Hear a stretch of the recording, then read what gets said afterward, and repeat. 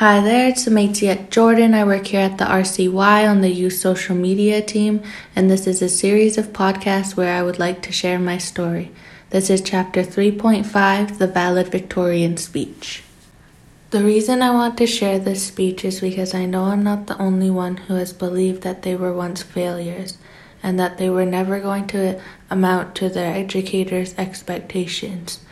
This speech is hope that you can and you will if you keep trying, because this can be you one day.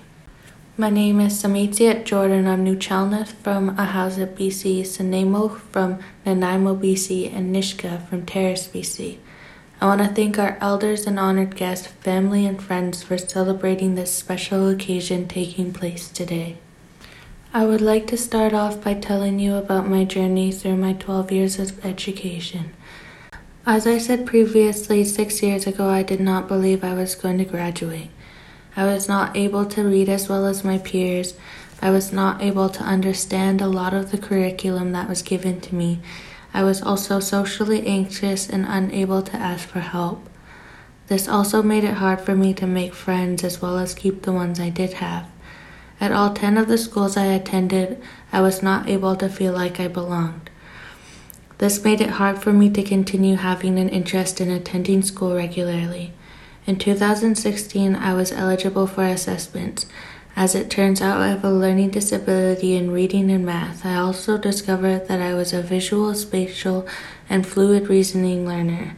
This helped me in various ways, such as interest in working with my struggles, confidence, and attendance.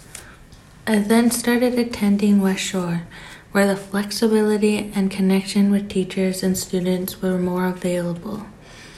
I've had the best school years here at West Shore, compared to any other school I had previously attended. I have made lifelong best friends and have the best connections with my support workers and teachers. During my time at West Shore, I have been able to maintain working on my confidence, education, and anxiety.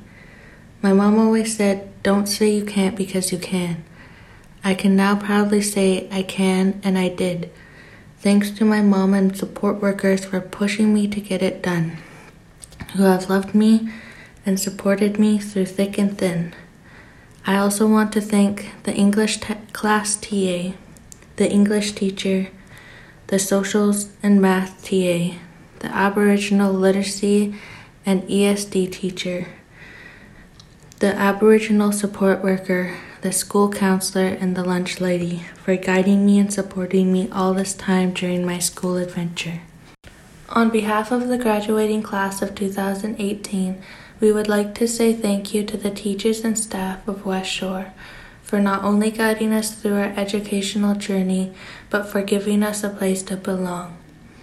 We have learned to be ourselves and not to change in the best interest of others, because the right people will love you for who you are. We've had great times and we've had some tough times.